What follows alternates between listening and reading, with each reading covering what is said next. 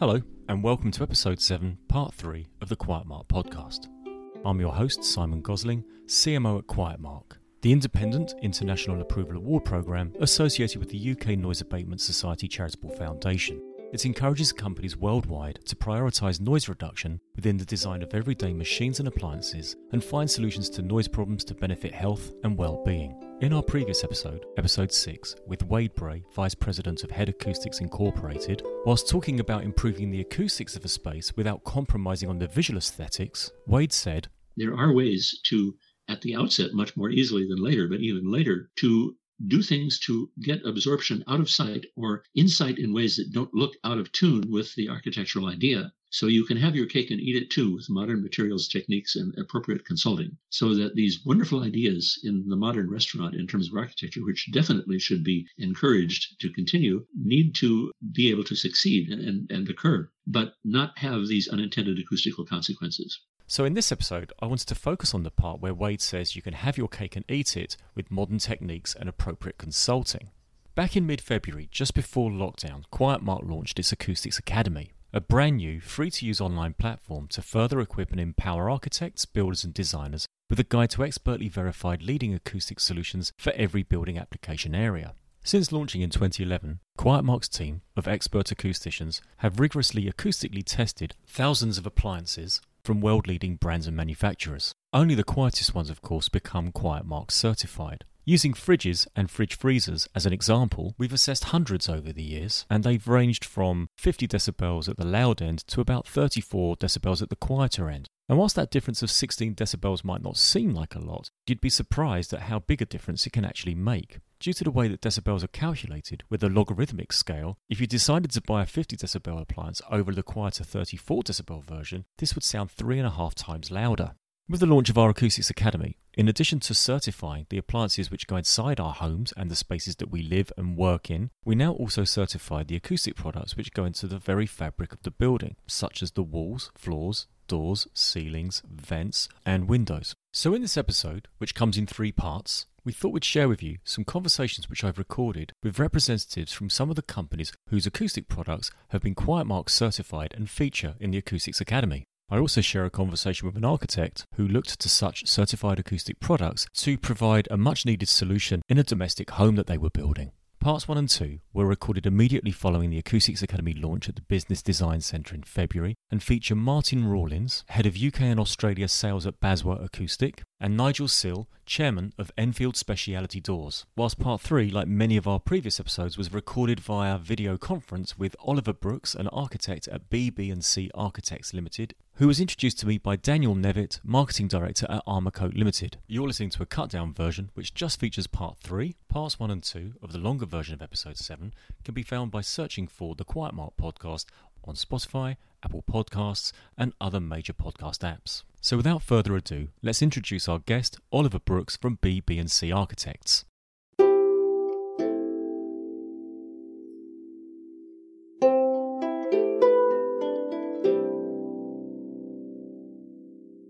Oliver Brookes is a keen architect who has and continues to work on many prominent projects in the heart of Cambridge.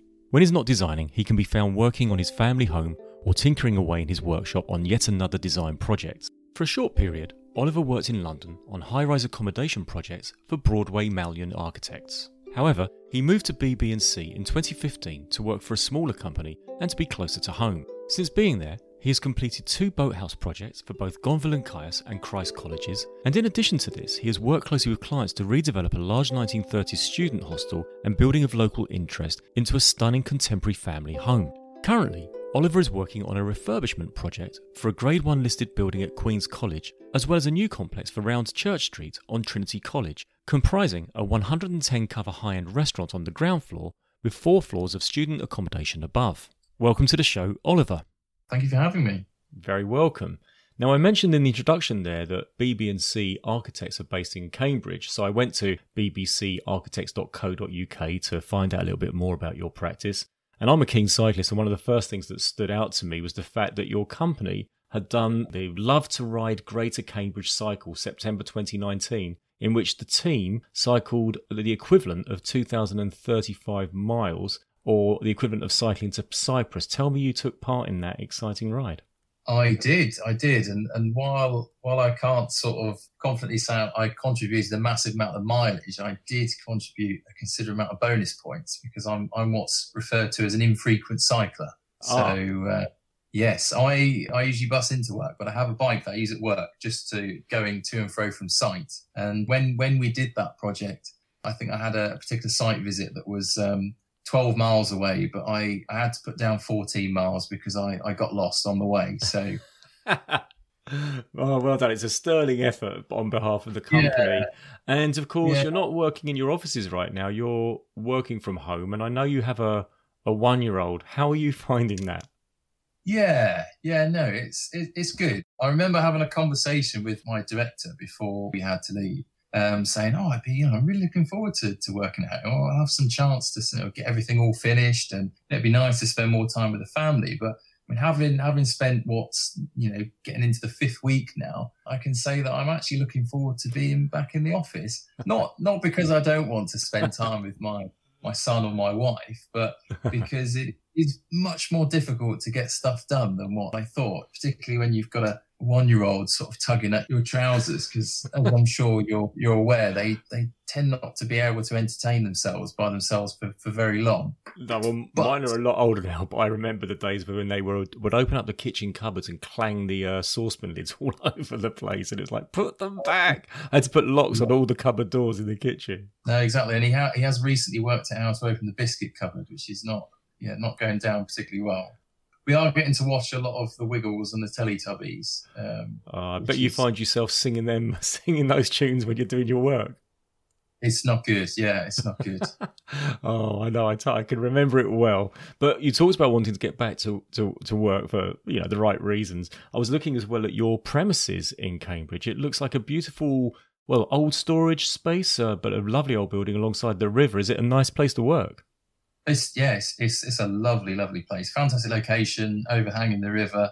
And we often get consultants that come to Cambridge. They sort of, go punting or whatever, and they sort of phone up and say, I was in Cambridge and I went punting. I think I may have gone by your office. And I was like, well, yeah, if you saw a big blue flag and you was in Cambridge, then yeah, that'll be our office. Is it a quiet space to work in? By the river? Well, you'd think so, wouldn't you? So in the winter, it's lovely and quiet.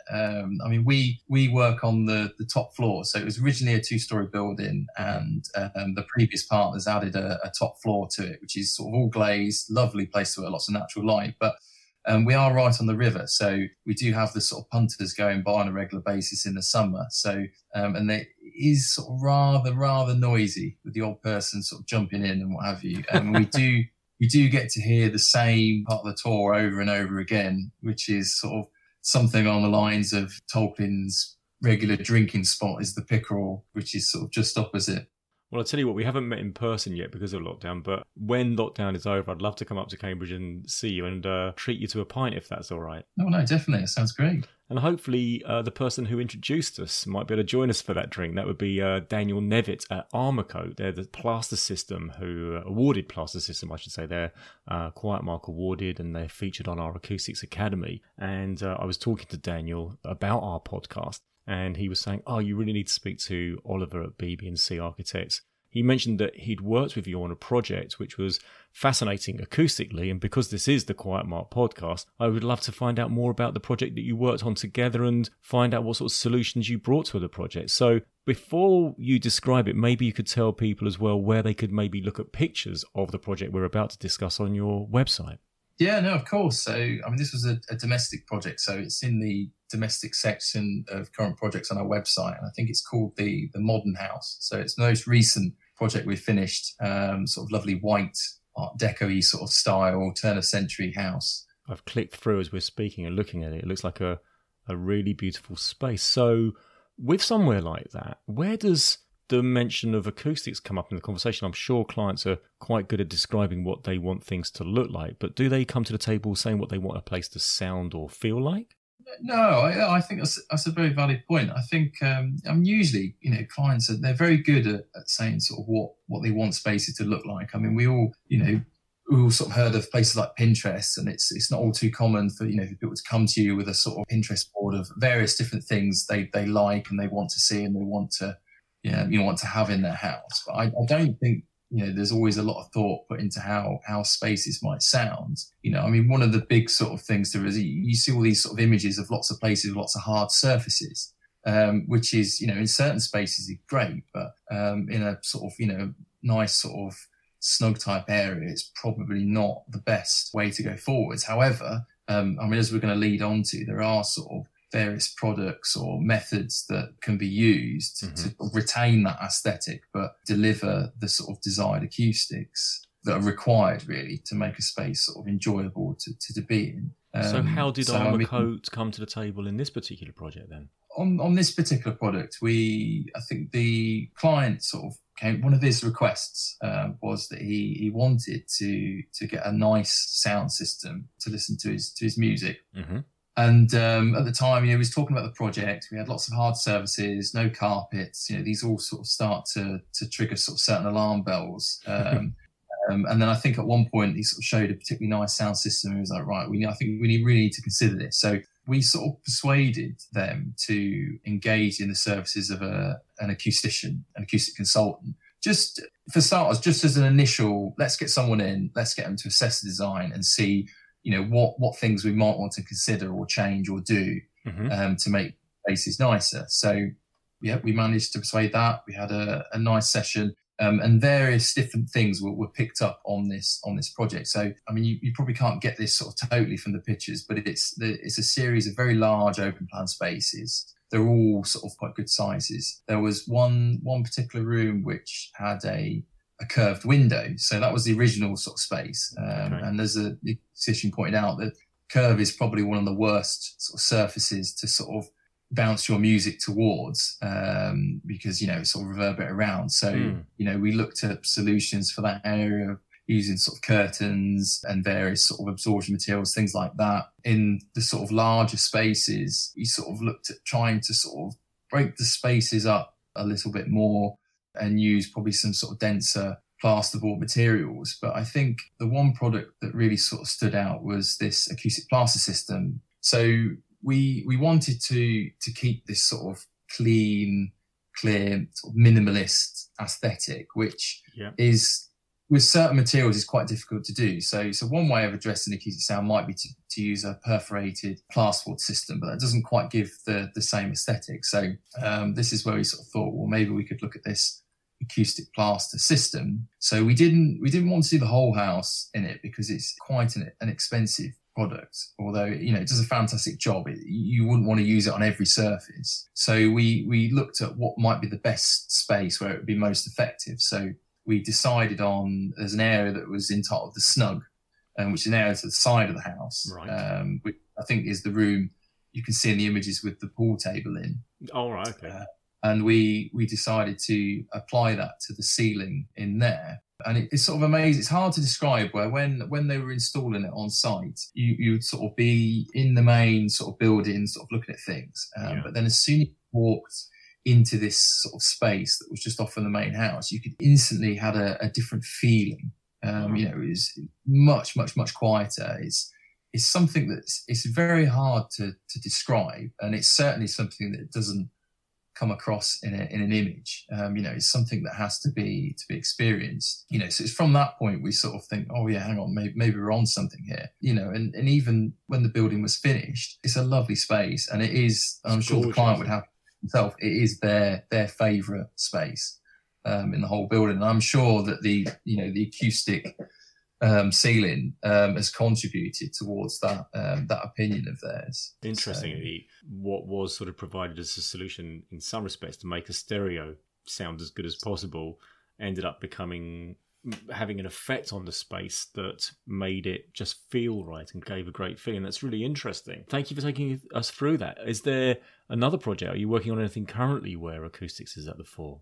At the moment, I think one of the other projects mentioned sort of in my bio was the Trinity College project on Round Church Street. So that's on site at the moment, and that has a restaurant on the ground floor with 3-4 floors of student accommodation above it, and that is predominantly a CLT construction. So what that is, that's cross-laminated timber, so solid chunks of timber for the walls. Now, timber has great sort of thermal qualities and sustainable ecological qualities as well. The only problem is it's really not very good at acoustics, very, very poor acoustic quality. So that's where we need to start look at applying various different systems to it, methods to help make sure that the spaces, meet the required acoustic requirements. Yeah, because when a 110 cover restaurant is going to make a racket for those poor students living upstairs, isn't it? No, exactly. So, I mean, one of the methods sort of taken there was we've got a very, very solid, thick concrete slab at first floor level. So, I mean, that does various structural things, but it also provides a lot of mass, and the mass is very good for sort of preventing that sound transfer up from the restaurant into the student accommodation. And it's just one thing. And then between the student accommodation, we've got CLT slabs as the main structure, but then we've got a floating floor construction on top of that to make sure we've got a resilient layer to help prevent the impact noises that might travel between flats. And then in the other direction, in the walls, they're lined with sort of a dense acoustic plasterboard with some acoustic insulation behind. So it's all about helping to stop that reverberation, that impact noise sort of traveling through, because the last thing you want to hear when you're trying to sleep is someone else in the flat next door or the restaurant going on below. But I mean, it's much wider than that. I mean, on that particular project, there's an acoustic condition. So not only do we have to think about, what it's like for the people in this building, we've also had to think about, well, what noise does our building create and how will that affect the current environment around it? So we've had to make sure that the window systems achieve certain ratings to prevent, sound sort of emanating outside the building. It's an interesting project and it will look fantastic once it's finished. Hopefully the client will be happy with it.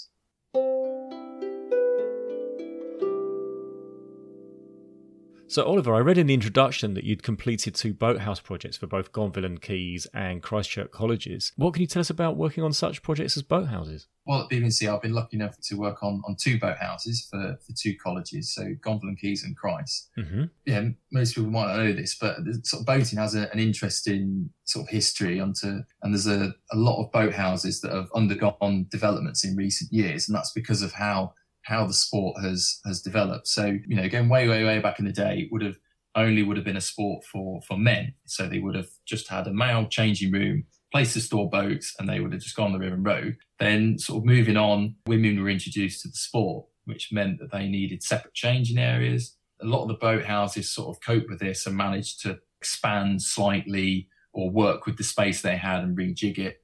But, obviously compromise that sort of space.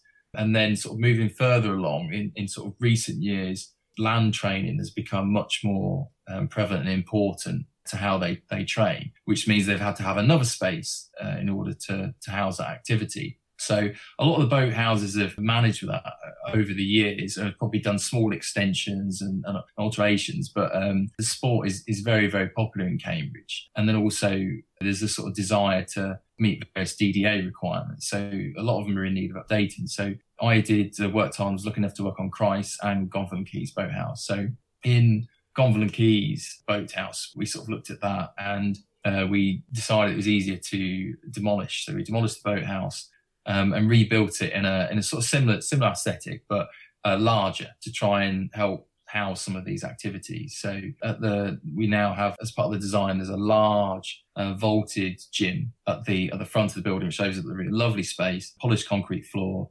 absolutely stunning space to be in. But sort of with that has its own sort of acoustic things to consider. So on this project, again, we had an acoustic consultant and we used a perforated plasterboard acoustic system to help sort of dial down some of the noise. Now, in a space like that, in a gym, we're not going to get rid of all the noise because we want the hard surfaces, we want the hard floor because we want it to be easy to clean. But we want to try and control that noise. So the acoustician helped us to sort of agree on a sort of an area of acoustic plasterboard that would work for the space and would help control that. So yeah, and then same system or principle was addressed in the atrium as well. But then moving on to the crew rooms, so a lot of boathouses have crew rooms, which are just separate spaces. Basically, it's like a social space for teammates to get together and discuss and maybe review stuff and have fun. We wanted that space to be a bit warmer and more comfortable. So in there, it's a similar principle, similar idea, but instead of perforated plasterboard, we had sort of slatted timber panels. So acoustic insulation with slatted timber panels that sit just below, and that gives that effect aesthetic, but allows that sound to sort of go through and get absorbed. It just helps cut out the reverberation and makes it a much more enjoyable space, because there's sort of one thing to have a space that works for sort of one conversation, but it's when you've got a group of people in there, 30, 40, 50, do you then really have to consider what that space will be like and what things you might have to do to help make that better. So yeah, I mean, I think that was quite a successful project. Fantastic. And it gives me an opportunity as well. You talked about the sport, allowing women into the sport. Well, good friends of mine, Anne-Marie Phelps and Richard Phelps, well, I think they're rowing royalty. She was in the women's 8 event of the 1996 Summer Olympics, and her husband Richard Phelps was in the 92 Olympics, and they were former Cambridge University students themselves. So I'll tell them that we've been speaking about it. Well, I'll actually send them a copy of the podcast when it's done. They'll enjoy hearing you talk about that great project. Oliver, thank you so much for your time today. It's been wonderful chatting with you and doing this recording. Like I said, I do hope we get to meet in person at that Tolkien pub. What was it called? The Pickerel, I think. I heard it secondhand from the punters, so I would take no responsibility for it being historically accurate. Oh, well, any excuse for a drink with you is good enough for me. It's been a real pleasure chatting with you, and thank you again for your time. No problem. Thank you.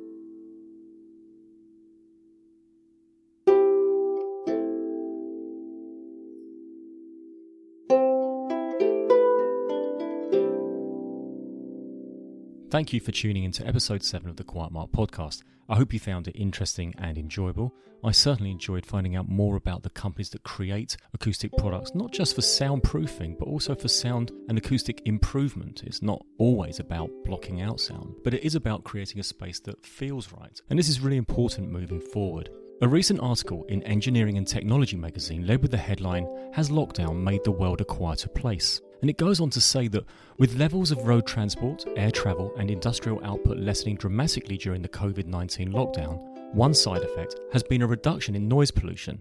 However, there's more to global quietening than being able to hear more birds. It goes on to say that according to the World Health Organization, noise affects over 100 million people in Europe alone. Exposure to chronic noise pollution not only causes obvious problems such as hearing loss and sleep deprivation, but it's also linked to high blood pressure, heart disease and cognitive impairment in children. Road traffic noise alone is said to contribute to at least 12,000 premature deaths annually in Europe, amounting to a loss of 1.6 million high-quality life days. The European Environment Agency, EEA, has found that the same number of children are experiencing either learning difficulties or disruptions due to excessive aircraft noise. So this is part of the reason why Quiet Mark was established and why we recently set up the Acoustics Academy. Yes, the world has become quieter during lockdown, and yes, of course, it is a frightening and scary time. But focusing on that quieter world for a moment, we need to ask ourselves, how can we improve our buildings and spaces to improve our well-being in the ways that we've heard about and discussed with our guests on the Quiet Mark podcast to date? If you're tuning into the Quiet Mark podcast for the first time, welcome to the show. I really hope you've enjoyed it, and I encourage you to listen to former episodes. And if you're someone who's listening and you happen to work with a company that creates acoustic products and you're wondering whether or not they might qualify for Quiet Mark certification, do feel free to contact us via our website or email us at quietmark.com. Thanks again for listening to the show. I hope you can join us for future episodes. For now, stay safe, keep well, and I look forward to you joining us again for the next episode. Bye-bye.